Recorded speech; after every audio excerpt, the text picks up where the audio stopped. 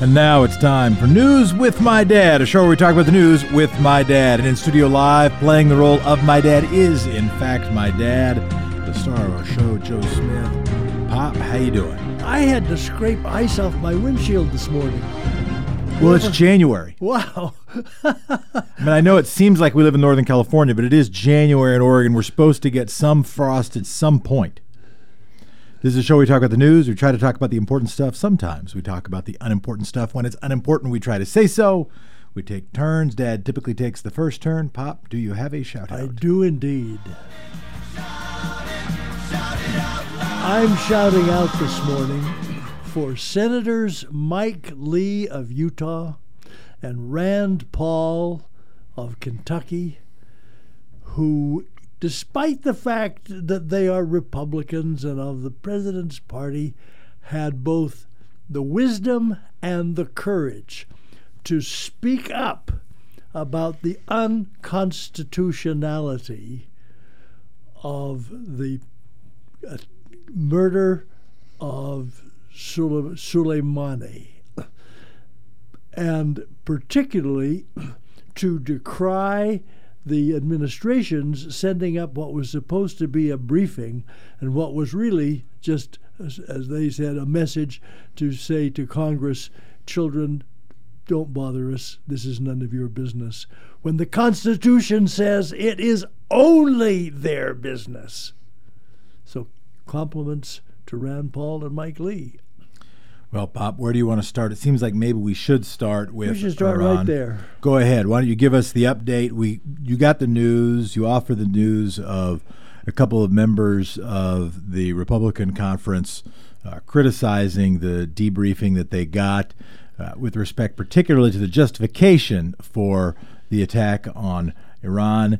The thing that struck me was looking at the analysis afterwards where the New York Times and others are saying, well, the reporting indicates nobody's really sure exactly why this happened. I think we know exactly why it happened. Of course it happened. It's one more example of the smokescreen that DDT does when the news is not suiting him. It's either not enough about him or it's about him critically. He comes up with something to change the subject.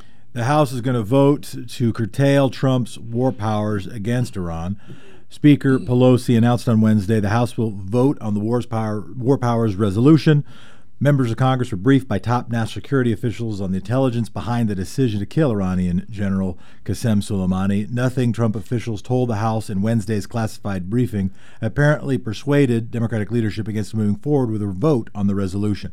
Democrats and some Republicans have criticized the administration for not obtaining congressional approval before killing one of Iran's public officials. Democrats specifically have questioned claims that there was an imminent threat posed by Soleimani, with many stating after Wednesday's briefing that nothing that officials presented with alleviated their concerns. As you mentioned, Pop, Senators Mike Lee and Rand Paul, Republicans from Utah and Kentucky respectively, said they would back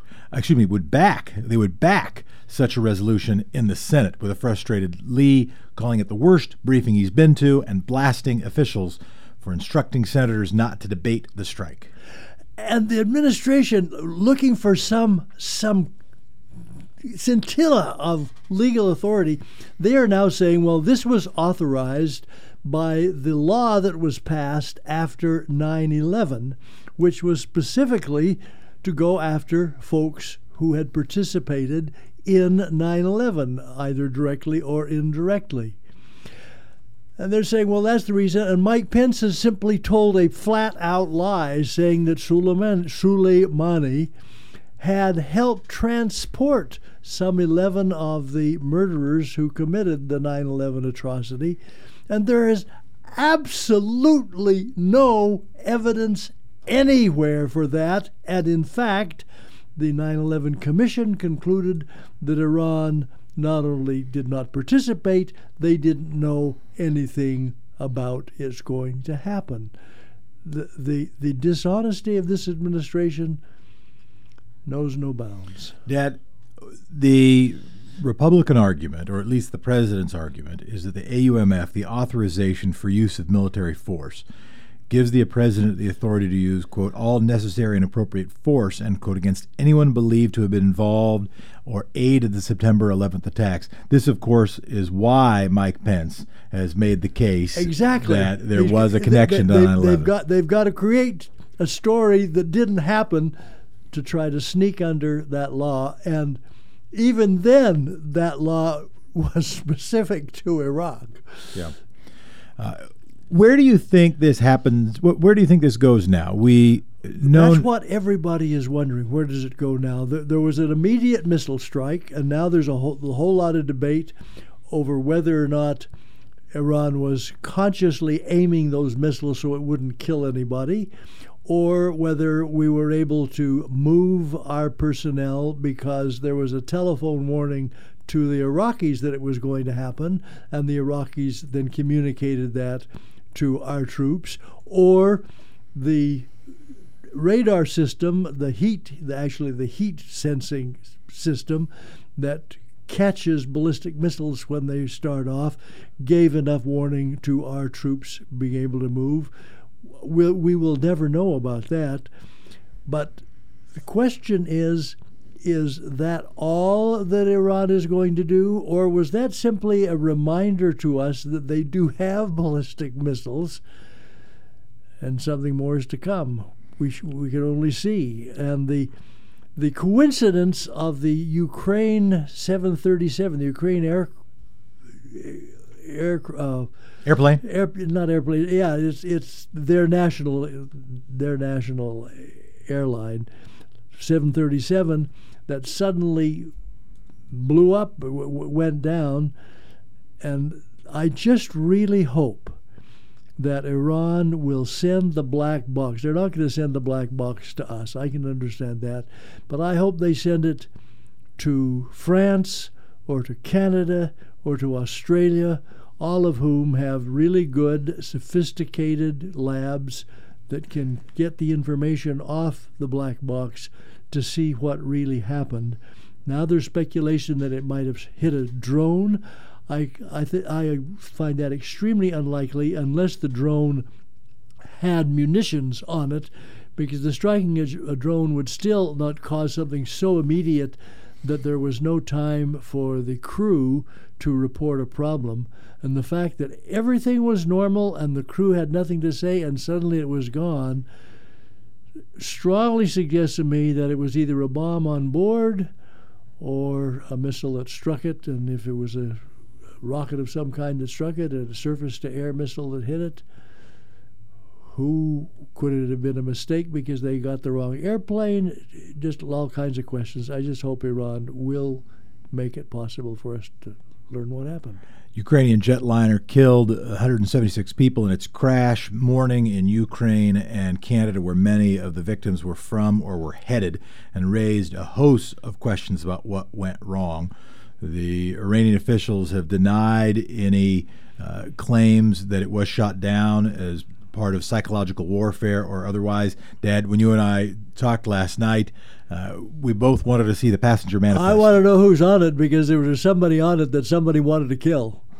The timing raised questions about whether it was part of some missile barrage. One thing that the U.S. Army offered an alert to make clear that is not going to be happening is that you are not being drafted. The U.S. Army wants Americans to know that they have not been selected for a military draft, despite a rash of texts that falsely tells people they're heading to fight a war against Iran. The warning comes amid escalating tensions. We hope now might not be escalating tensions.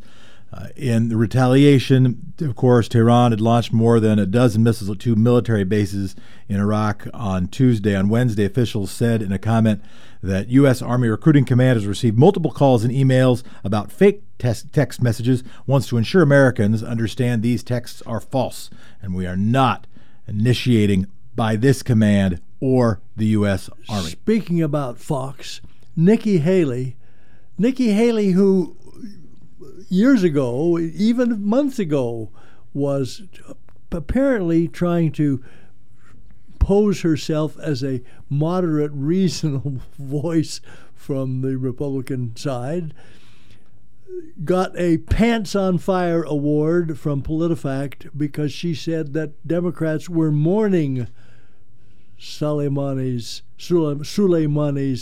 demise. Just flat lie. Other international stuff. Have you by any chance seen the picture of Australia from the satellite? Yeah, but it's not real. Oh, is that right? It is a heat signature map.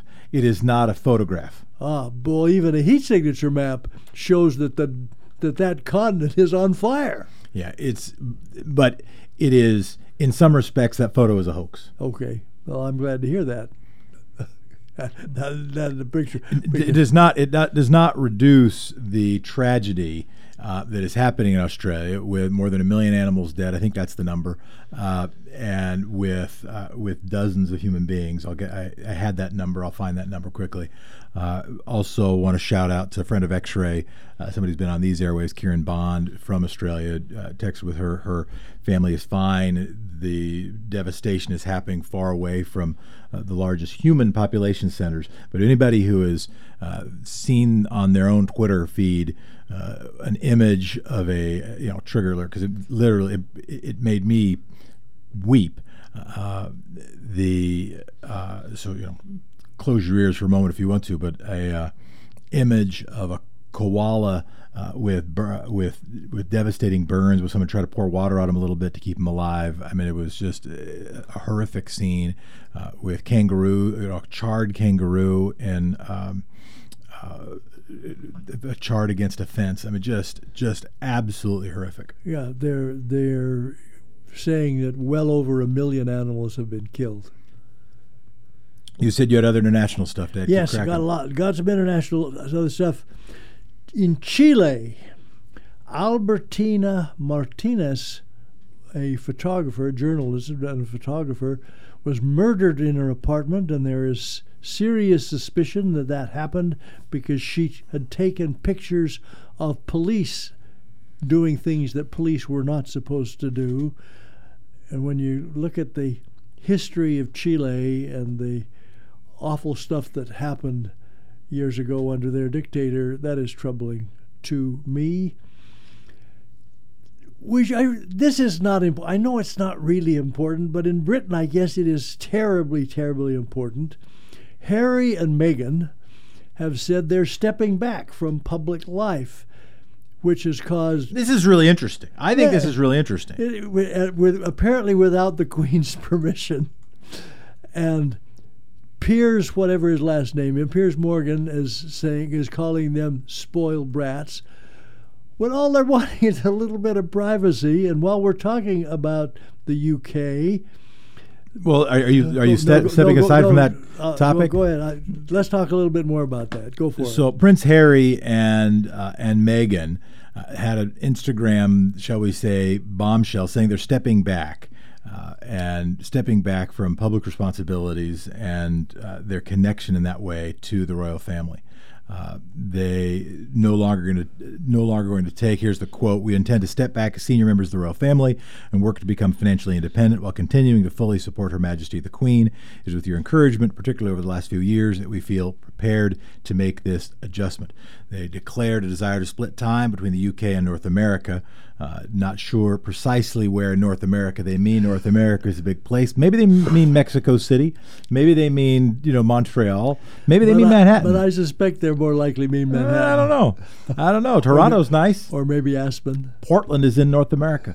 So is Vancouver, Washington. Who knows? Maybe they'll be up in Vancouver, Washington. We should send them a message, let them know we have beds. They could apply for a show. I don't know that they'd get one. The airwaves here are pretty crowded, but we could let them apply for a show. What I think is interesting, there are a couple. First of all, first thing that comes to mind in any of these stories is we should abolish the monarchy. The second thing that occurred to me was looking at the story prior to this was when they released a statement about where they were going to spend the Christmas holiday and that they were not spending the Christmas holiday with the royal family. I find it interesting about royal families that they need to send press statements about where they're going to spend their holiday. This again reminds me of point one, why we should abolish the monarchy. And I say I would be sad for the monarchy to go away. I would be. I like Downton Abbey, but I just, as a matter of democracy, as a matter of principle, I don't think hereditary power is supposed to be how it goes. point three is I do think this is connected. And Princess Diana was beloved around the world. And Prince Harry had been very critical, in an interview, had been very critical about the media and the tabloid press in England, about their treatment of his mother and what they did to her, his words, I believe. And that he said, and I think with tears in his eyes, that he wasn't going to let happen to Meghan what happened to his mom. Yep. And good for him. And I am not a royal court watcher, okay, C.1 earlier, but I do think that the analysis I've seen, or the huntry I've seen, that's kind of what this is going on, is that with the racist press going after Meghan Markle, with the tabloid press going after his wife, this is part of that. They're saying, hey, we're stepping away a little bit. I don't think the Prince Andrew thing could have helped much. I'm like, I don't know if I want to be with these folks, and I was hoping that he was going to have another Instagram pleading upon his brother. I'm still awaiting this. Don't worry. I'm not going to hold my breath too bad, but I'm still just hoping his next major press Instagram worthy or press worthy Instagram post is going to be urging his brother to abolish the monarchy and abdicate the crown. I'm just, that's my big. I was hoping there'd be another stanza in his post saying, "I cannot stand idly by as we barricade democracy with the false veneer of monarchy." Why not to his dad? Sure, that'd be great. His dad would get it. Papa, please, Papa, can you hear me? If I were a rich man, I would abolish the monarchy, I wish he would say. Interesting thing happened over the Christmas period. Tesco, which is a very large supermarket chain in the United Kingdom, ordered a whole bunch of Christmas cards made in China. And one of the cards showed up, and it had scribbled on it a plea from a worker in the Chinese manufacturing plant saying, "I am a prisoner here, please help me." And they did a little investigating and discovered that indeed there really were imprisoned people being forced to work in that. And so they decided to cancel their purchase of the Christmas cards from that company. Good for them. Notre Dame may not be repairable. That will be a real tragedy if it turns out to be true. I hope that does not turn out to be true, but that's something for us to keep our eye on. Vladimir Putin visiting Damascus, sitting down with Assad, reminding us that Syria is going to be there for a while longer.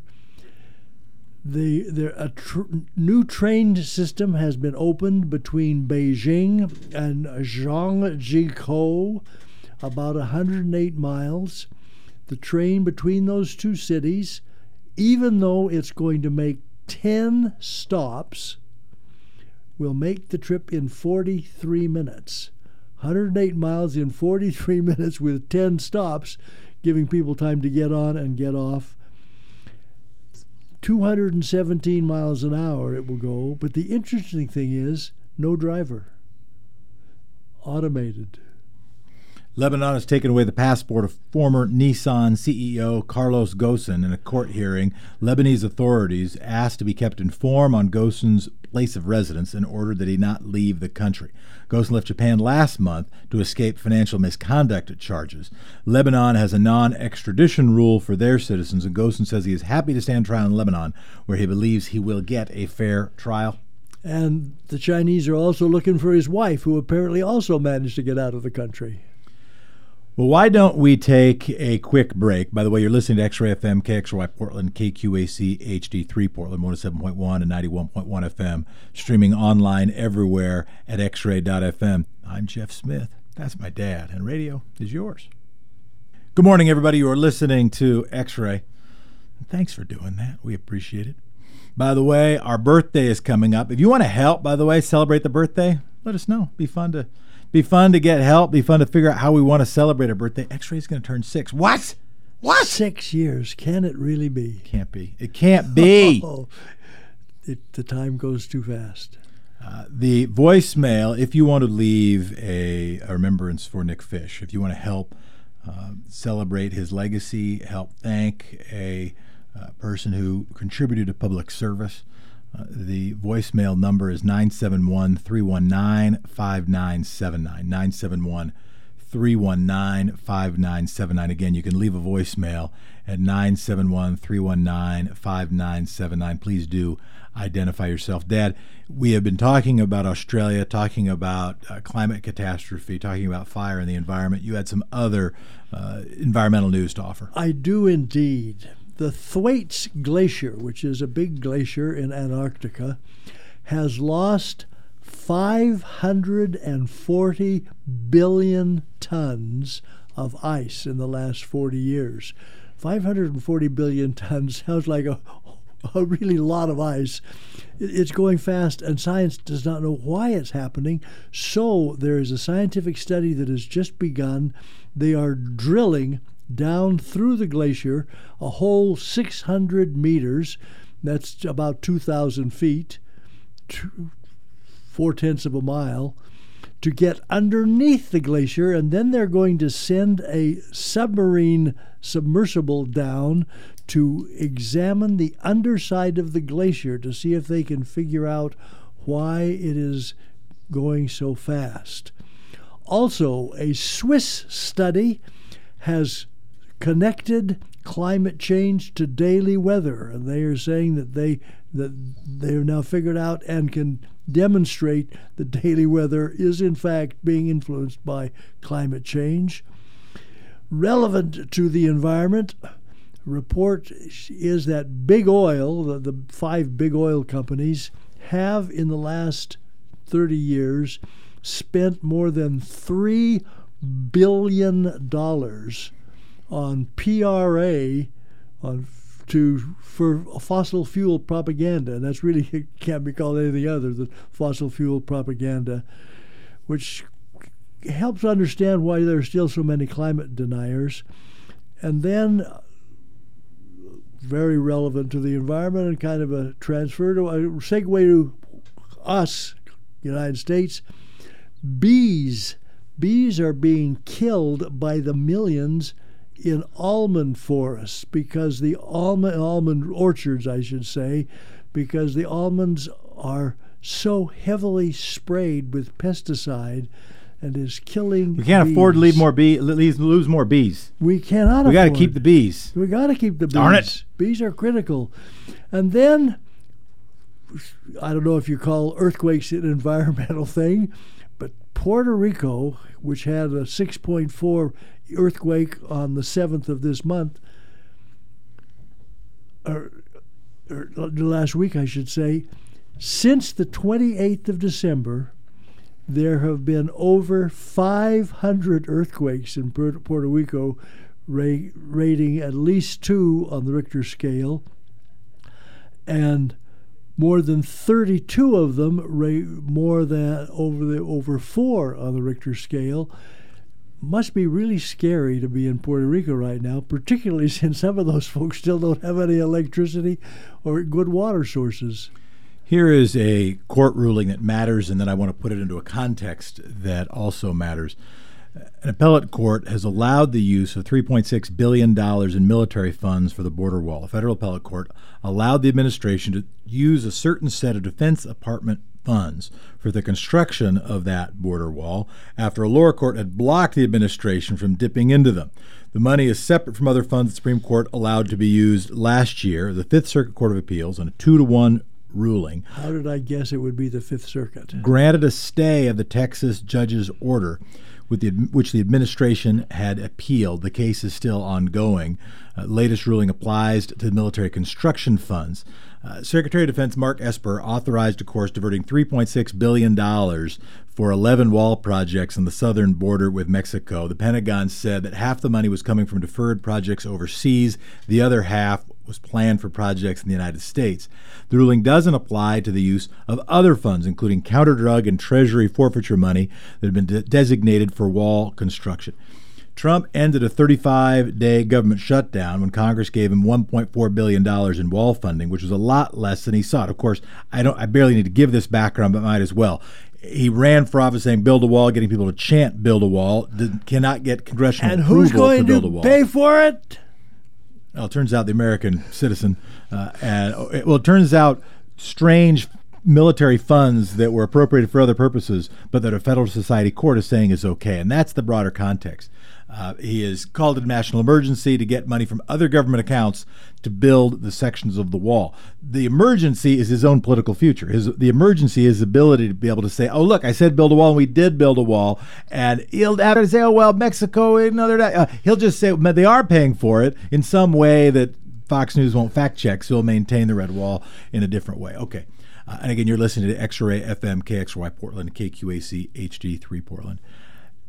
Now, the broader context is this. I talked to an old friend. I called him, wish happy birthday, Alex Aronson. I don't know if you remember Alex Aronson, who worked at the Bus Project. Wonderful guy.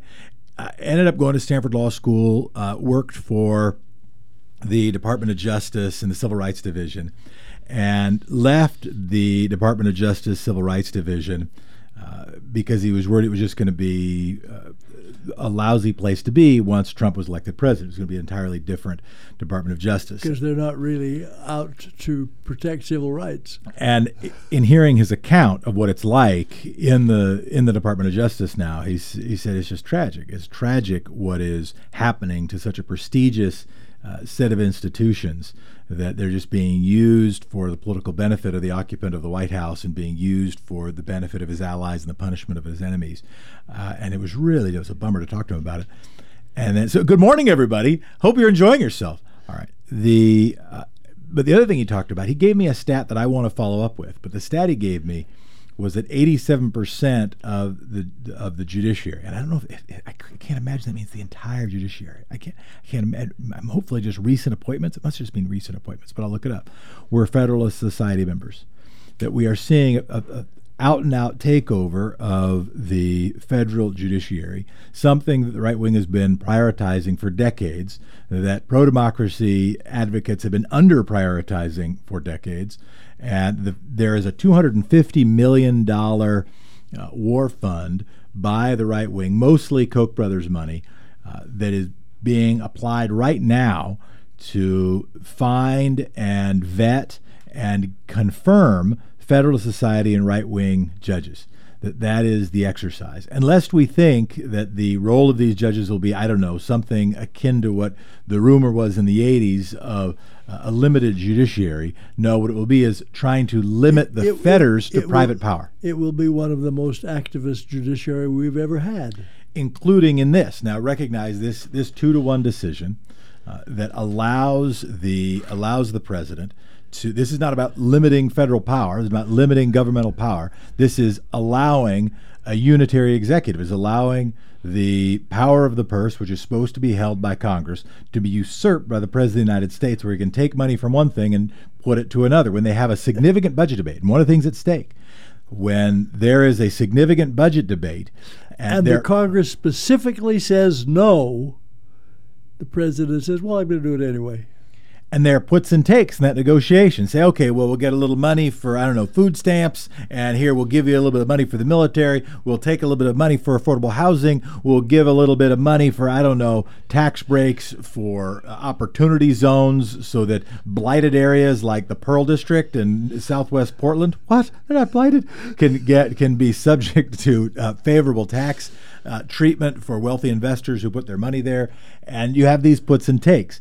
If the president's a little bit like a line item veto, if the president is allowed to say, but these funds, because I oversee the overall department, because they report to me, I can put that other money elsewhere. And if you can get 2 judges, Federalist Society judges, to agree with you, that is one example. And I'll connect it again. I'm making a little bit of a leap here, but I connect it again to one of the biggest decisions facing the country, and that is what's going to happen with Obamacare, what John Roberts will do. And it is what he will do, because I know what form we're going to do, and I know what other form we're going to do, unless he can do something creative that gets a 6th vote somehow.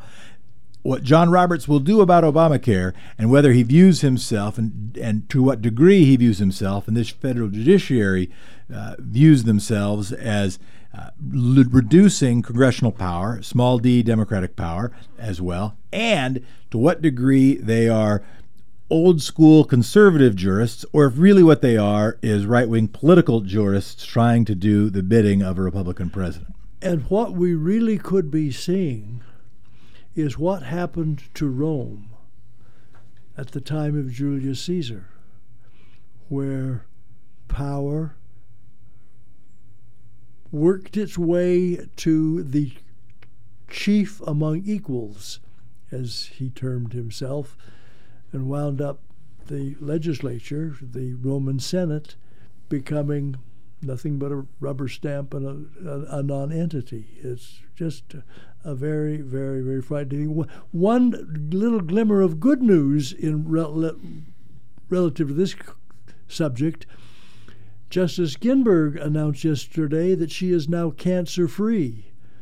Oh, that's good news, Dave. That is good I had news. not seen that. Oh, that's good news. So we can hope that she's going to last Holy the year. mackerel. But she's got to last the year. And then the chances of her lasting 4 years beyond that, pretty dodgy. One more reason why we've just got to do something about it. And let me say, if we have anybody who ends up becoming appointed to the federal judiciary when you are, at some point in your career, timing your departure is a critical portion of your life and your career. In fact, the judge for whom I worked when Clinton was president said that he would not resign while Clinton was president because he was a Republican appointee. And he ended up being viewed as kind of a liberal judge, but he still viewed himself as a loyal Republican. And he said, no, I can't step down while there's a Democrat in the White House. And he just didn't acknowledge that. And I recognize that I think one of the most important decisions Ruth Bader Ginsburg made was not resigning during the first 2/3 of Barack Obama's presidency.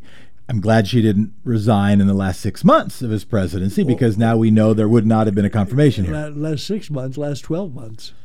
But I have acknowledged and said before that decision was, I am hopefully not a history-making decision. Hopefully there can be a change. But the court will be on the ballot. Dad, Twitter has made a change, or announced that they will make a change. They plan to roll out the ability for users to limit who can reply to their tweets with 4 new options. Marks a departure from Twitter's wide-open approach to online interactions, represents a response to rising discontent with harassment and abuse on the service. Until now, users' control came only in the form of after-the-fact options like blocking other users or hiding certain replies to their tweets. Here are the 4 options. I know, Dad, since you are an avid Twitter user, and by avid I mean you've never done it before. Global means anyone can reply. Group, people the user follows and mentions can reply. Panel, only people mentioned in that tweet itself can reply. Or statement, no replies allowed. I will say it unilaterally. Dad, any comments on Twitter's changes or other Twitter news? The concern I have with that, if somebody is allowed to say no replies allowed, and they just put out something that is flat untrue, which is happening a whole lot from the White House right now, just put out something, just a lie, there's no way to correct it. There's no way to put out and say, wait a minute, let's look at what really happened. I suspect there will still be the ability to screenshot stuff and argue about it that way. My greater concern is actually what social media firms are going to do about robots. There was a really disturbing article about, I think it was in the Atlantic, about how artificial intelligence bots that are we've already seen examples of them filling up Federal Communications Commission comment boxes, getting better at mimicking humans, at fooling people into making readers think rather that they are in fact real commenters. And that artificial intelligence, I'm reminded of Vladimir Putin's line that who wins the battle for artificial intelligence will control the world.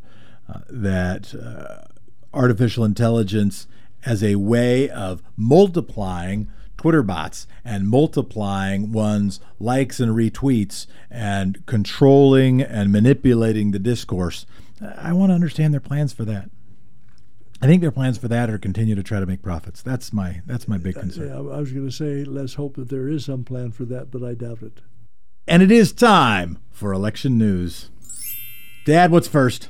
First, as you observed earlier, there are only 5 qualifiers for next Tuesday's debate. 3 senators, a former vice president, and a present mayor. Whether or not anybody will be able to slide under the next couple of days to add to that 5. Only time will tell, but probably unlikely. Judge Judy has endorsed a candidate. Now, if you were trying to guess what candidate Judge Judy was going to endorse, knowing that she's a very intelligent woman, but also a very rich woman who makes a very significant 7-figure salary as her performance. 8. What? Oh, Dad, 8. Is that right? 8 figures. Oh, yeah. She in 2013 was reported $47 million a year. Okay, that's 8. Yeah, she gets about $1 million a day. So who is she According to Forbes, she got $147 million pre-tax in 2017. She is, I think, still the highest paid television personality. So among all of the candidates on the Democratic side, who would you guess that she would most likely endorse? Elizabeth Warren. Try again. Bernie Sanders. Try again. Andrew Yang. Try again. Julian Castro. I will spoil. I know the answer. The answer is Bloomberg. That's right. The answer is Bloomberg. And there has to be some coincidence with the fact that he is, because of his present wealth, maybe a little more sympathetic to people who make 8 figures. So, Judge Judy, if you are listening, or if your family is listening, my hope is that you will leave $100 million at least to pro-democracy advocacy organizations that work to actually build the underpinnings of civil society and rebuild those underpinnings rather than taking them for granted and figuring that the progressive era and the New Deal and the Great Society would just keep things going in a good direction for 100 years, which obviously is a bad idea and improperly thought through. And while we're talking about money and elections, Bloomberg and DDT have each purchased a minute during the Super Bowl. Do you know what a minute is costing this year? Oh, I don't. What's the cost? It goes up every year. It's about $5 million. $5 million bucks $5 to get a Super Bowl ad. Yes, and Bloomberg just write the check for $5 million. Well, Dad, the 5 candidates who have earned spots in the January 14th debate in Iowa are Joe Biden, Pete Buttigieg, Amy Klobuchar, Bernie Sanders, and Elizabeth Warren. Steyer, Yang, and Cory Booker, Tom Steyer, Andrew Yang, and Cory Booker, will all watch from the sidelines unless they see polling surges before Friday's deadline to qualify. The DNC thresholds are a modest step up from last month's criteria. Candidates need to hit 5% in 4 DNC-approved polls between November 14th and January 10th. By the way, it says modest, but the difference between 3 and 5% is a lot of people. A lot of people. As if I understand correctly, Steyer has 2 and needs a couple more. That is combined with 225,000 unique donors. You need to get that before midnight on Friday. And yes, Tom Steyer has 2 of the 4 polls that he needs. Yang has just 1. Booker has yet to hit 5% in any poll. Bunch of racists. Yang and Steyer participated in the December debate, while Booker did not clear that polling threshold either. Which really suggests that if you were polled and Cory Booker, for example, may not be your candidate, but you'd like to see him in the debate, lie a little. Oh, some election projections from Morning Consult. Joe Biden leads other contenders in a hypothetical matchup against Donald Trump. Biden leads President Donald Trump by 6 percentage points, 46-40 in a hypothetical matchup, a wider margin than any of the other top contenders in the Democratic primary. Biden also continues to lead in vote choice against his Democratic rivals among Democratic primary voters. Independents break for Democrats in head-to-head matchups. The Democratic frontrunners against Trump, independents consistently back the Democrat in the race, with Sanders having the largest lead over Trump among independents, though over a quarter of independents are undecided. Black voters are sticking with Joe Biden, while Hispanics prefer Bernie Sanders. Roughly 2 in 5 black voters choose Biden as their top pick in the Democratic primary. A plurality of Hispanics choose Sanders over Biden, 36-24. Dad, I want to talk about viability. Now, there are a few arguments here, and the connection between viability and who one might choose the presidency, and how a progressive might choose who they prefer. There are a number of arguments here. The best argument I've heard for Joe Biden, offered by a progressive, was this. And it is not somebody who's like looking for some tax break done, but have it signed by a Democratic president instead. This is by a legitimate, they would describe themselves. They would use the word liberal instead of progressive more often, I think. I know. And his argument was, well, Jeff, I want a nominee who can win North Carolina by a good margin. I want a nominee who can make South Carolina and Kentucky at least arguable. Put them in the mix. I want a nominee that doesn't just beat Trump, but that has sufficient coattails so that we can get a Democratic Senate, because that will have the delta between a Democratic and Republican Senate is vastly more important than the delta between a somewhat more conservative versus a somewhat more liberal president. That is an excellent argument. I think that is the best argument for a principled progressive to support Biden. What's your counter? I have a counter as well, to be clear. But what's your counter? Do you have another way to think about the viability discussion? Well, my counter, and I agree that is a very, very good argument and worthy of real consideration. But my counter is that the biggest single factor in who is going to win that election is going to be turnout. And turnout is going to be governed in very large part by excitement. Donald Trump, 3 years ago, produced a lot of excitement. Hillary Clinton produced almost none. I disagree, but go on. Well, I said almost. I disagree, but go on. Okay. And I think Elizabeth Warren has the ability to produce a lot of excitement. I think Bernie Sanders can produce a lot of excitement. I think Cory Booker might produce quite a bit of excitement. That's the counter. I think there are a couple ways of thinking about this, and here are my counters. So one is that there's sort of the energy and excitement, enthusiasm thing. It'll boost turnout. An argument that is somewhat similar to that was an Obama argument, that was a Julian Castro argument, is that, well, maybe a certain candidate can change the map, can change the arithmetic, can open up pathways to new voters. Often by that they mean voters of color when folks make that argument. We had a guest on who articulately made that argument, who persuasively is the word I was looking for, made that argument. There's another one, though, and here's where almost I land, is that I'm not sure it matters. I'm not sure it matters. If you look at the performance by Obama in his reelection and by Hillary Clinton, it's pretty darn similar, and they are not the same people. I'm not sure that the presidential candidate ultimately, once the Donald Trump mechanism, the Fox News mechanism, has a year to whack on somebody, has 6 months to whack on somebody, has $1 billion to whack on somebody, not counting all the dark money, not counting all. I mean, I assume Donald Trump's going to spend $1 billion on the race. Maybe I'm wrong by some number of hundreds of millions of dollars. Not counting all the Fox News, not counting Breitbart, not counting the right-wing talk radio, Rush Limbaugh, etc., that every single Democratic nominee will be hated by the Republican base by the time November of 2020 hits. Yes, I'm afraid that is true. They will be persuaded that that person is guilty of pedophilia or something similar. Whomever the candidate is. Yeah. Okay. If it's Bernie Sanders, he will be a socialist who was dodgy on his taxes and who is questionable on foreign policy and who and any number of things that are just made up. Elizabeth Warren will be called many of the same things and will have all kinds of stuff, all kinds of dog whistles of misogyny.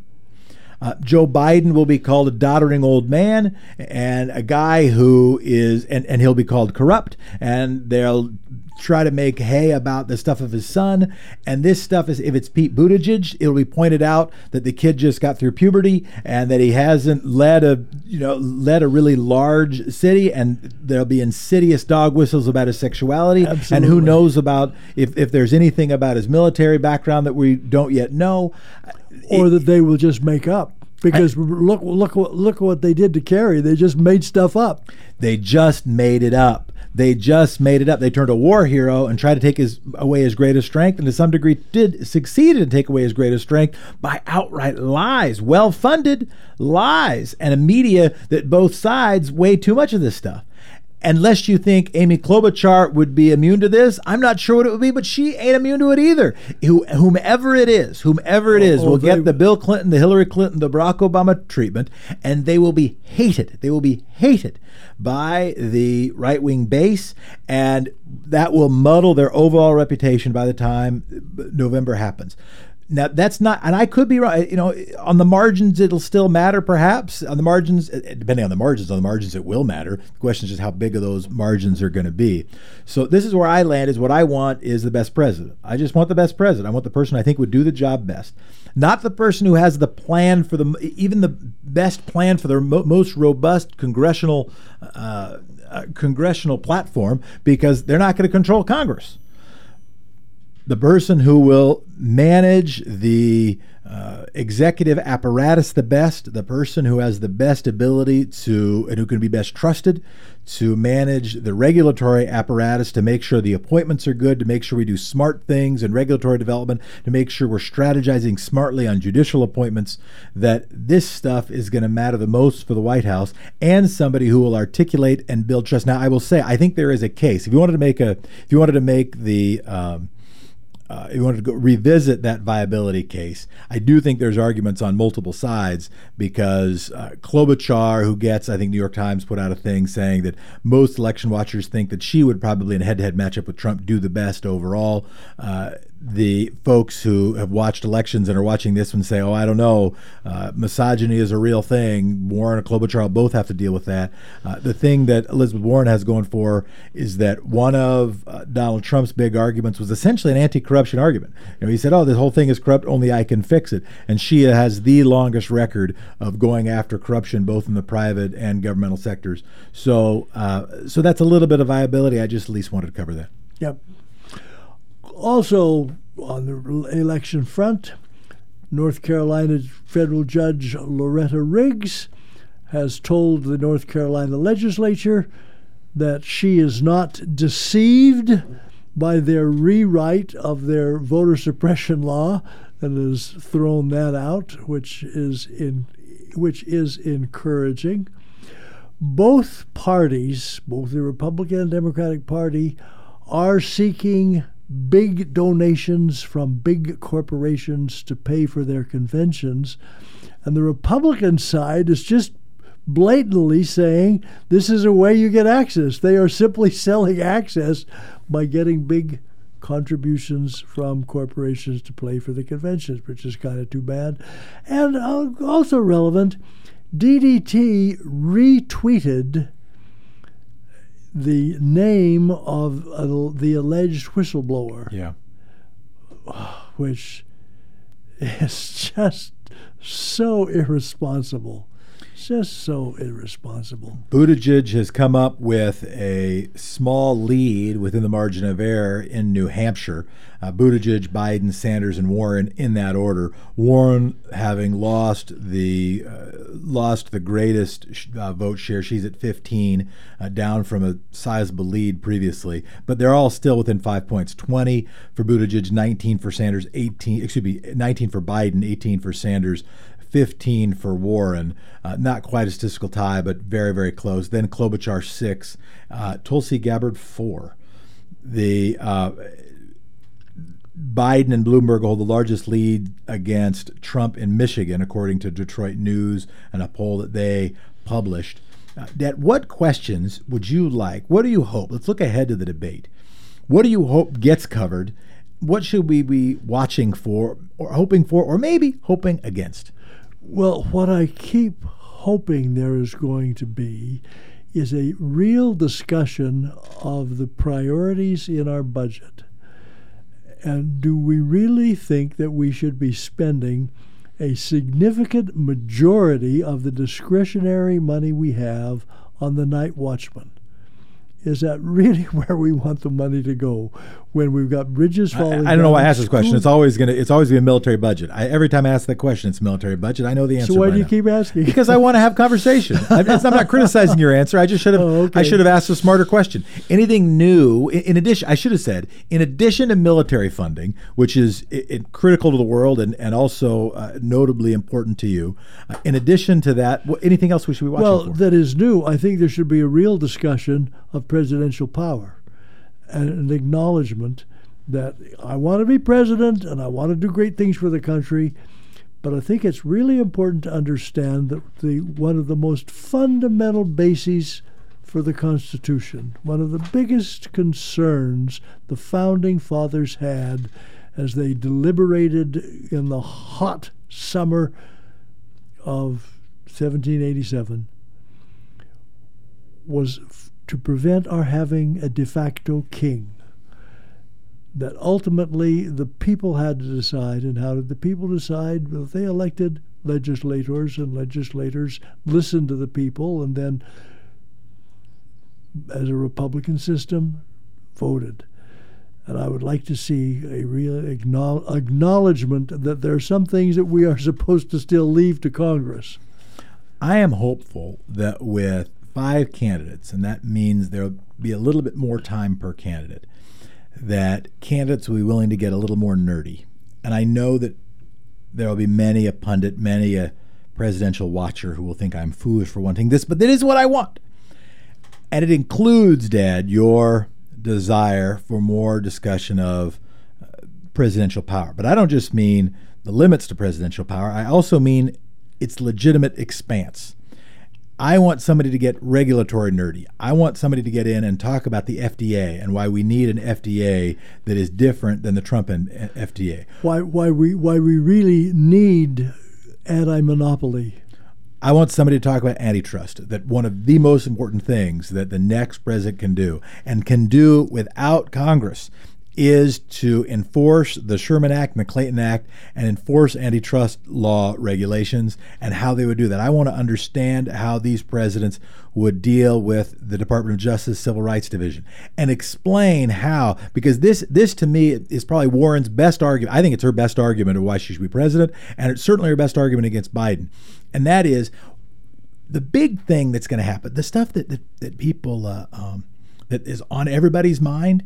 The Democratic presidents are going to end up governing and sounding pretty darn similar, right? Because they're going to a lot of the same donors, and there's some differences, right? I mean, in the wine cave, it's going to be a little bit different than in the selfie line, but a lot of similarities. There's not going to be any major difference on a woman's right to choose, for instance. There's not going to be any major difference on making sure that we continue to maintain open freedoms for the LGBTQ community. There will be some differences on healthcare policy, and there are some differences, but that's going to be resolved by Congress more than it's going to be resolved by the President of the United States.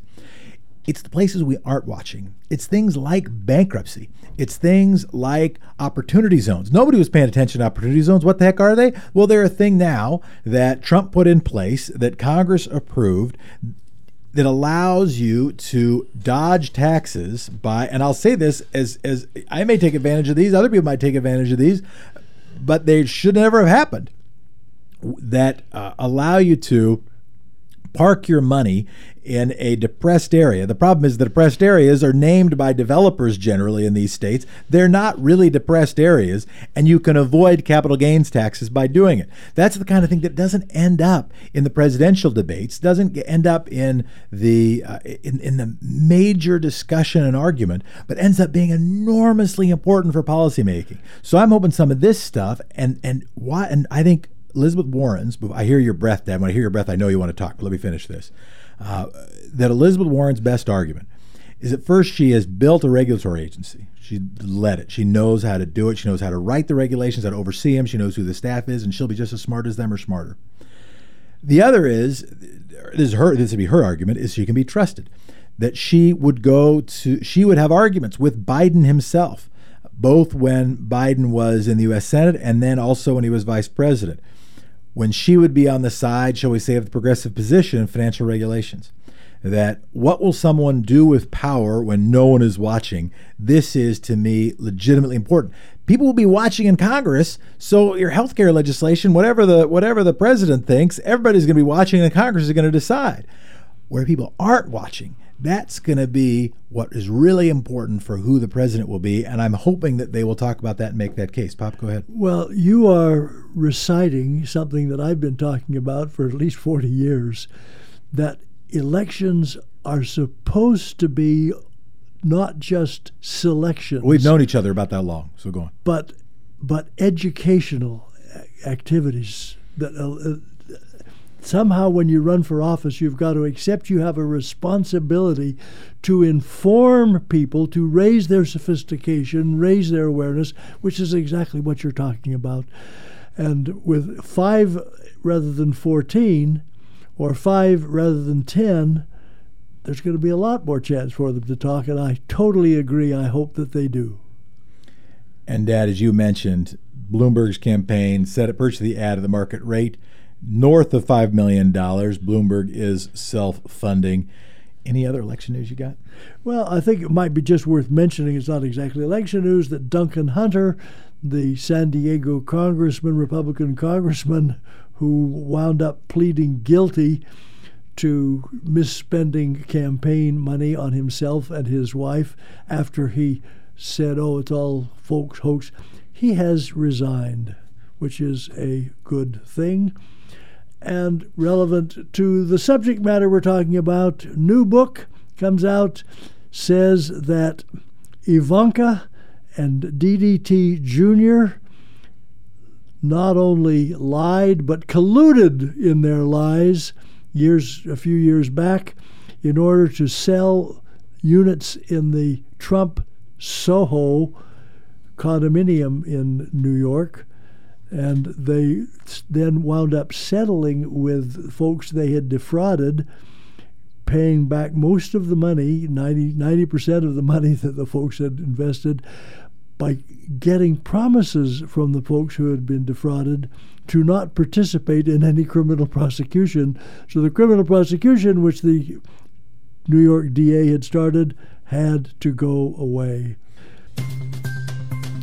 And now it's time for today's Quick Six Local Rundown. I'm Jefferson Smith. It's Thursday, January 9th. In 2019, cannabis dispensaries in Multnomah County sold more than $225 million of legal weed, the highest total in the state.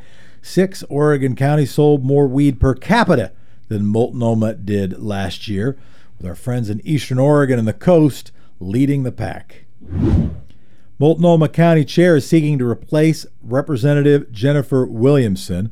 Multnomah County Commissioners this month will appoint a person to replace former State Representative Jennifer Williamson as she runs for Secretary of State. Deborah Kafori says she hopes Multnomah County Democrats will nominate an individual who is well qualified, though hopes they will not use the appointment process as a springboard to run for election in 2020. Nick Fish has re-gifted Gordon Sondland's money to a domestic abuse hotline. Before his death, late City Commissioner Nick Fish donated $1,500 to Call to Safety, a domestic abuse hotline. The money was a gift from Gordon Sondland over a decade ago. Portlanders are working from home more than ever. Nearly 10% of Portland residents have ditched the office life, according to a new study by Smart Asset. That's the 3rd highest rate in the country. And the wedding cake discrimination case is back in court. Back in 2013, Sweet Cakes by Melissa of Gresham declined to bake a cake for a same-sex couple. The U.S. Supreme Court decided not to hear the case, but ordered the Oregon Appeals Court rehear the arguments in the case. The High Court also vacated a $135,000 fine against the bakers. The mountains could see up to 6 feet of snow next week. Forecasters are predicting anywhere from 3 to 6 feet of snow in the Cascades, and snow levels could drop as low as 2,000 feet. And that's today's Quick Six Local Rundown. Dad, about the legislative election. This is something you know, legislative selection. The Multnomah County Chair is not seeking to replace Representative Jennifer Williamson as the representative, but is going to be managing the process to do that. Is going to be managing that selection. That's a process you've been a part of. She'll simply be presiding over the meeting of the county commission that picks one of the three nominees that the party will forward. Explain how that works. How it works is that when a member of the legislature in Oregon resigns, the local party that is for that district meets and selects 3, 4, or 5 nominees, and which is always 3 nominees, because the more nominees they present, the less influence they're really having over the process. So they submit 3, and then the county commission or commissions, if that district crosses county lines, votes as to which one of the 3 will be appointed. And that's the system. Margot Black, by the way, has just announced her candidacy for city council. We'll be covering that race, and we'll be interviewing folks here. Margot, of course, has been on the program a number of times. And the most important part of that story was Chair Deborah Kafoury, who will be one of the 5 votes in determining who's going to get it. Right. So she's got to outside, and if her view is persuasive to others, it could be the governing view. And her view is she hopes that people seeking the appointment will not use it as a springboard to run for election in 2020. That's what you did. Yeah, that's what I did, but I did that specifically because there were 2 declared candidates. Yep. And it seemed to make sense for somebody to come in as a placeholder who was not, and let those 2 fight it out. And that worked very well, and I think both of the candidates appreciated that I did that. And I wound up getting to serve in the legislature for 9 months while those 2 candidates went after each other. And that is the argument, that if you have an ongoing race, or a race that's going to be ongoing, that the county commission, so first it goes to the party and you have the precinct people make the decision. And you can have that precinct vote and then the county commission vote. Particularly that county commission vote could be a hugely powerful endorsement for, it's so much easier to win as a sitting member of the legislature than as a challenger, right? And by the way, I was appointed to fill the vacancy to Chairman Kafoury because she moved out of her district. And if you, and so somebody runs, and you had actually a strong argument. You said, "Listen, I won't go after the overall deal," and then it allowed people to not use that merely as a proxy for that fight. Other local news you've got? Local news. Well, I've got to slip in a factoid, which isn't local news, but I just really wanted to explain it, and this is one of those things probably not as important. But according to a study reported in the Journal for the Scientific Study of Religion, Christians are more likely to have dogs as pets, atheists are more likely to have cats as pets, and there is an inverse relationship between the time that people spend going to church and whether or not they have a pet or how many pets they have. I thought that's kind of an interesting factoid. Dad, what's your favorite snow day activity? My favorite snow day activity? We might be having snow days. My favorite snow day activity this is a question I was told to ask. Is to have a really good excuse to stay in. Is that significantly different than other days? If you don't have a good excuse other days. If you don't have a good excuse, you need to get out and do something. All right. Don't have to mow the lawn. No January lawn mowing. And do you have thoughts on working from home? How productive are you from home? It goes up and down. Some days I am fantastically productive, and some days I'm just a couch potato. Yahoo! I remember when Yahoo allowed working from home and then stopped allowing working from home. And that's my fear, is that it works for some people, doesn't work for other people. And I think for most people it works sometimes and doesn't work Other times, I'll tell you, when I stayed home from school and I'd have in the morning, I have big dreams about getting caught up on homework or whatever. I just get caught up on Big Valley and Bonanza. It was not a great repository of efficiency and productivity. If I get started, then I'm just hell on wheels. But I have to get started. There's an announcement, a public service announcement that I've got to make sure we make, because I haven't made it the last 2 times, and I've got to make it. If you are one of those persons who commutes on Southeast 11th and have had to address the train blocking your being able to get between Division and Powell, or actually you're going, between Division and Powell, there is now a website that you can simply go to and get your pen. I'm going to say this slowly. The website is isatrainblocking11th.com. That's isatrainblocking11th.com. And you go there, and it will tell you whether or not there is a train. There'll either be a great big no, or there'll be a great big yes, and if there's a great big yes, it will tell you how long it is going to last. So you'll know whether or not to get in line or to jump on over to another way, north or south. Congratulations to Leica Studios for winning the Golden Globe for Best Animated Feature. I like still to think of Leica Studios as Will Vinton Studios. Shout out Will Vinton, the creator of that firm. Also, the Oregon has created an office to focus on mega project delivery and addressing Portland traffic. Dad, I know you caught this one.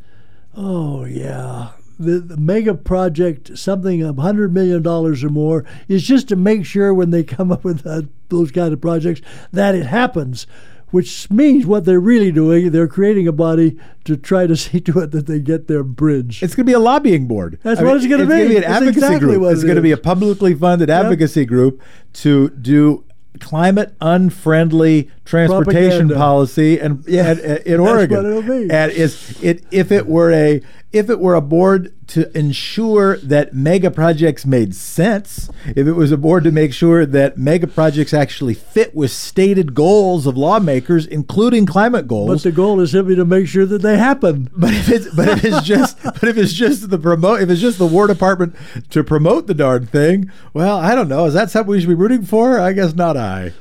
Another public service announcement. You should know that the national parks is going to have free days January 20th, which is just next week, April 18th, August 25th, September 26th, and November 11th. So if you like the national parks but don't like to have to pay the fee to get in, plan for that.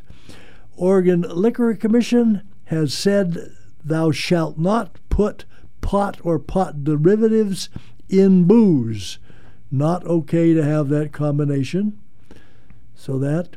And have you heard separation of church and state? You can have your pot or you can have your booze, but you got to be Jeffersonian about it and keep that stuff separate. There's going to be a Vortex reprise. Yeah, I heard about this, and actually I pinged Thomas Lauderdale about it. They're trying to do a new Vortex. Vortex, for folks who aren't familiar with the term, 50 years ago, Vortex was the event created by then Governor McCall to divert the attention of hundreds, and it turned out to be thousands, of young people who were initially coming to Portland to protest the convention of the Veterans of Foreign Wars or American Legion. I can't remember which one it was, but it was one of the veterans groups, and decided if they had a music festival a la the big one in the east of a few years previous, that it would keep there being bad stuff happening. And it turned out to happen. This time I suspect they will not be quite so liberal towards drug use as they pretty much closed their eyes to what went on. But yeah, there's going to be a Vortex reprise. Brian Boquist, Senator Boquist, has been sued the legislature and sued the president of the Senate for saying that he had to give notice when he was coming to the Capitol because of threats he had made.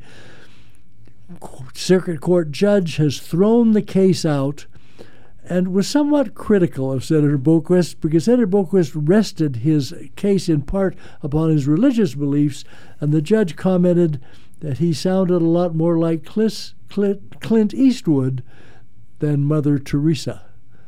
So much for Senator Boquist's suit. And quite a line from a member of the judiciary. I want to go back and add one thing. And it'd be fun to have him on the show. Brendan Finn has become the head of that mega projects organization put together by the state. He's going to be paid $178,000 a year. And Brendan Finn, who's been a staffer in city council back in the day. The one piece of potential good news is that he's also been asked to think about how congestion pricing could be linked. And the deal is the major debate here is for the people who look at traffic and say, we got to do something about it. One argument is, hey, let's build a whole bunch more freeway capacity. The critics of that say, well, what that leads to is induced demand. It just gets more people driving, gets more development that is requiring driving, participates in the same kind of city development that has been ruining the climate, ruining local businesses, and promoting only chain stores over the last 4 or 5 decades. And if you had any doubt about that, just look at the history of 205 in Portland, which when it was built, there was nobody on it, and now it's a parking lot twice a day.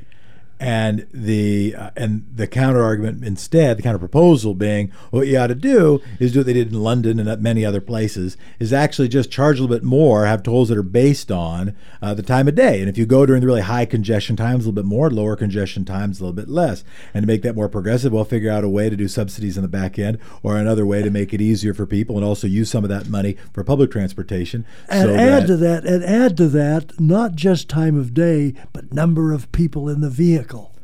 So so hopefully that will get linked.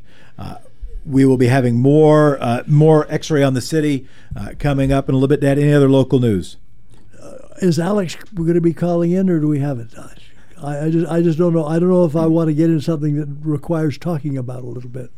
Go ahead. Okay. Oh no! Apparently she is on the line. Okay. So Dad, why don't we talk to Alex now? We'll do Straw in the Wind at the very end. Let's do it. Now it is time for X-Ray on the City. Thanks for listening to us. You're listening to X-Ray. I'm Jefferson Smith. Portland's political scene has shifted a bit over the last few days. The Commissioner Nick Fish death and a new police chief.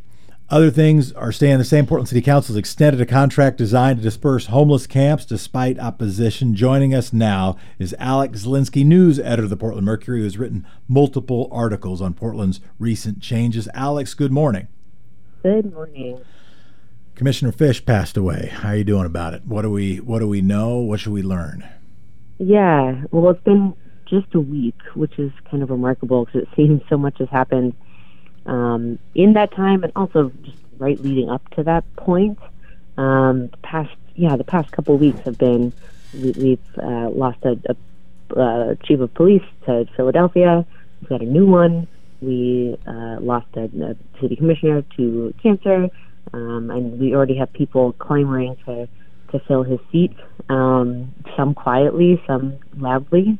Yesterday, I'd say the first person who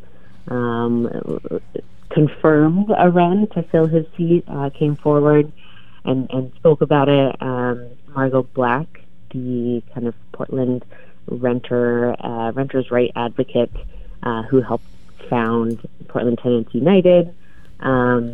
She already announced a run to fill his seat, but there's a lot of murmurs of other folks, including former Mayor Sam Adams, who might join that race, which is interesting and kind of remarkable because the city council, it's not like the race for the city council election in May, that the primaries was, pretty mundane. There already were 2 or 3 seats that are open, one totally uncontested, that people could have joined in the race for. But now that Nick Fish, now the seat's empty, there's going to be a special election, which also will coincide with the normal primary date in May. There are a ton of people kind of coming out of the woodwork. And explain that timeline. That Yeah. Will it operate with precisely the same timeline as the regular election, where there'll be a primary in May and then a runoff after that, or is there any adjustment? I know the city council can set this, but what are the steps? Exactly the same as normal timeline, or anything different? It's a little different. The beginning, the primary election is exactly the same as a normal city council race. It's going to be on the same day as the primary elections, May 19th. And, in the same way that council races have gone in the past, if someone does not get more than 50% of the vote in that election, there's going to be a runoff between the two top candidates. But unlike normal primaries and then a runoff, they're not going to wait until, the November general election for that runoff. That will take place on, I believe it's August 11th. And it has something to do with just kind of city code rules, since this is just a unique special election. It's midterm. Fish still had 2 years on his. Yeah, we don't want to be without a full city council, and so it is an abbreviated timeline. Is there any interim appointment, or is that seat just vacant for all that time? Yeah, that seat's going to be vacant. His entire staff, Nick Fish's staff, is planning on staying on. I think, kind of depending on what they want to do, but they're welcome to continue working in the same exact office and working with the bureaus that they had in the past that were assigned to Nick Fish. But all of those bureaus have been reassigned to Mayor Ted Wheeler, so that leaves Fish's staff kind of directly reporting to Mayor Wheeler, just on the same kind of work that they were doing before. And then, once someone new is elected, there'd be that kind of transfer of power, and there'd be a whole new staff. And so, good news is that not everyone's not immediately fired from his office, and they're still really valued, it seems, from the council side of things to inform policy and continue kind of pushing along work that Fish was in the middle of. The Sam Adams thing is interesting, and I remember we've had this before. Eric Stinn ended up in the city council based on an unanticipated opening, right? And one of the things that changes with this abbreviated timeline is you've got from not, a couple months ago when somebody could have started running until November of 2020, but instead from January just until August. And that abbreviated timeline can reward someone with larger name recognition, built-in donor base, totally easier to develop political apparatus, which seems to feed into a Sam Adams candidacy. Any other names that you think might be able to build something pretty quick? Yeah, well, there are rumors, no confirmation, that former County Commissioner Loretta Smith, who ran against Joanne Hardesty the last time around, might join the race. Sam Chase, who's currently a Metro councilor and worked under Nick Fish for a while, is confirmed on joining the race, and chatting with him tomorrow. Who else? Amanda Fritz, one of her staff members, is, and now I'm blanking on her name, but she's interested in running. And Julia McGraw, who ran against Nick Fish previously and works for the City Club. I think off the top of my head, those are the main names we're hearing right now. It's interesting what you said, about wanting someone with name recognition, but also wanting someone to kind of fill the shoes that Nick Fish is leaving behind, which he served a role as kind of a moderate on City Council. He also had the most, he'd been on City Council for the longest, including, the tenure of the mayor. So he knew the most about, he had the longest kind of understanding of how the city worked. He had run many different bureaus.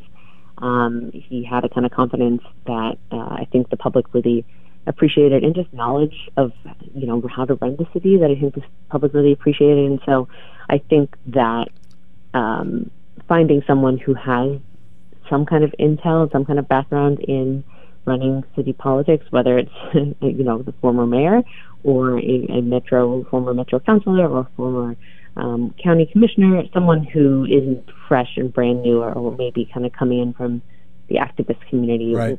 will probably be more appealing. Pop, go ahead. I have a question about all of these races. As you know, the city passed a campaign finance limitation, $500 contribution limitation, which is based on the last ruling of the Oregon Supreme Court, unconstitutional, and so people have been acting as if it didn't exist. But it is on still, the law is still there, it hasn't been repealed. Right. Is there any serious talk about what might happen to Mayor Wheeler and to maybe some of the other candidates for mayor or the council who have been raising contributions in excess of $500? Yeah, I mean, according to Jason Kafoury, a lawyer who was one of the main point people behind the campaign for the campaign finance limitations, he and has filed complaints against both Mayor Wheeler and another mayoral candidate, Ozzie Gonzalez, and a number of other people as well who've gone past those contributions. They will be penalized. There are penalties in place right now that if you aren't following that law, like retroactively, those can still come back and haunt you. Of course, a judge has also, said that he does not plan on upholding the current law until there is an appeal decision. So, despite having kind of these, Kafoury kind of putting forward these allegations, there might not be any kind of pushback until there's a real appeals court ruling. The judge. Yeah, the pushback could be from folks like you, members of the media, and from folks like voters and folks saying, "Hey, wait a minute. Yeah, I get. Like, do members, would-be Portland City Councilors, want to have the same view of campaign finance as Justice Antonin Scalia?" Right. That's the question that I'd want to ask the mayor, and that's a question I'd want to ask anybody who's trying to raise $5,000 and $10,000 contributions: is do you want to stand with Antonin Scalia, or do you want to stand with 87% of Portland voters? Right, and that's happening at the same time, interestingly enough, as the first campaign with candidates using the Open and Accountable Elections program, which is kind of on the flip side of that, of people raising small amounts of donation campaign dollars to be paired with public financing. And so you have candidates who are in that corner, and then you have candidates like Mayor Wheeler, who's just kind of skirting those rules and skirting kind of the public, popular decision to kind of fund his own campaign. We got just a minute or two. Anything we know about our new police chief? We've gone through a lot of police chiefs since I came back to home after law school. Hey, we've been through a lot of police chiefs before you came back. We just had a lot of police chiefs. Out of that, Danielle Outlaw might stick around a while, right? I was like, hey, she seems to, and then she got a job in a bigger town. What do we know about a new police chief in 60 seconds? Yeah. She is she's been with the police force for 20 years here. She went to PSU. She has family here. She's been far more committed to Portland as just a resident than, say, Outlaw, who came in from Oakland and now, a couple of years later has bounced over to Philly. So she was an outlaw. I don't know. Right. I think that alone gives people some sense of security and stability. She seems to be really well liked within the bureau and respected and appreciated. She was the second in command to Chief Outlaw for the past for nearly a year, and so she was kind of doing she knew a lot of the responsibilities. She was carrying out a lot of kind of chiefly duties. So I think she'll be well prepared, and this is the intention of Wheeler keeping her on. She'll be very well prepared for some of the tougher Portland Police Association union negotiations that are coming up, and a lot of bigger policy talks around kind of contentious issues like body cams and student resource officers, police officers in schools. So she has the experience, she has the background. We don't know too much about kind of her leadership style, aside from she's a student of Danielle Outlaw and is basically replacing or kind of following on her own mission and her own goals. What's the average tenure? You probably don't know the answer. I'm going to ask you anyway. What's the average tenure of a police chief in other cities? I don't know the answer to that. Since Mike Reese in do know- 2015, Yeah. we had Larry O'Day, Donna Henderson as an interim, Mike Marshaman, Danielle Outlaw, and now a new chief. That's 5 in 5 in years. less than 5 years. Right. Yeah. I mean, I do know that there is it's popular for a lot of, police chiefs. There's definitely a group of police chiefs who are constantly hopping between different bureaus, kind of climbing the ladder. Yeah, it's like being a college football coach. I get that. But still, there's Right. some advantage. And I'm not saying we should have police chief forever, but one advantage is then a police chief can help instill a culture rather than rank and file thinking they're not going to have to contend with that person for more than a Right. year or so. You are listening to X-Ray FM, KXY Portland, KQAC HD3 Portland, 107.1, 91.1, streaming online everywhere at xray.fm. Thank you so much, Alex. And if we don't do a straw in the wind right now, we're never going to be able to do it. Thanks for having me on. Thanks so much. Straw in the wind. Borden Dairy, the home of Elsie the cow, has gone bankrupt. Why? Because people aren't drinking as much milk as they used to. Everybody, thank you for listening. Appreciate you. Thank you to all of our X-Ray members. Love you, Pop. Love you too. Be back on Monday.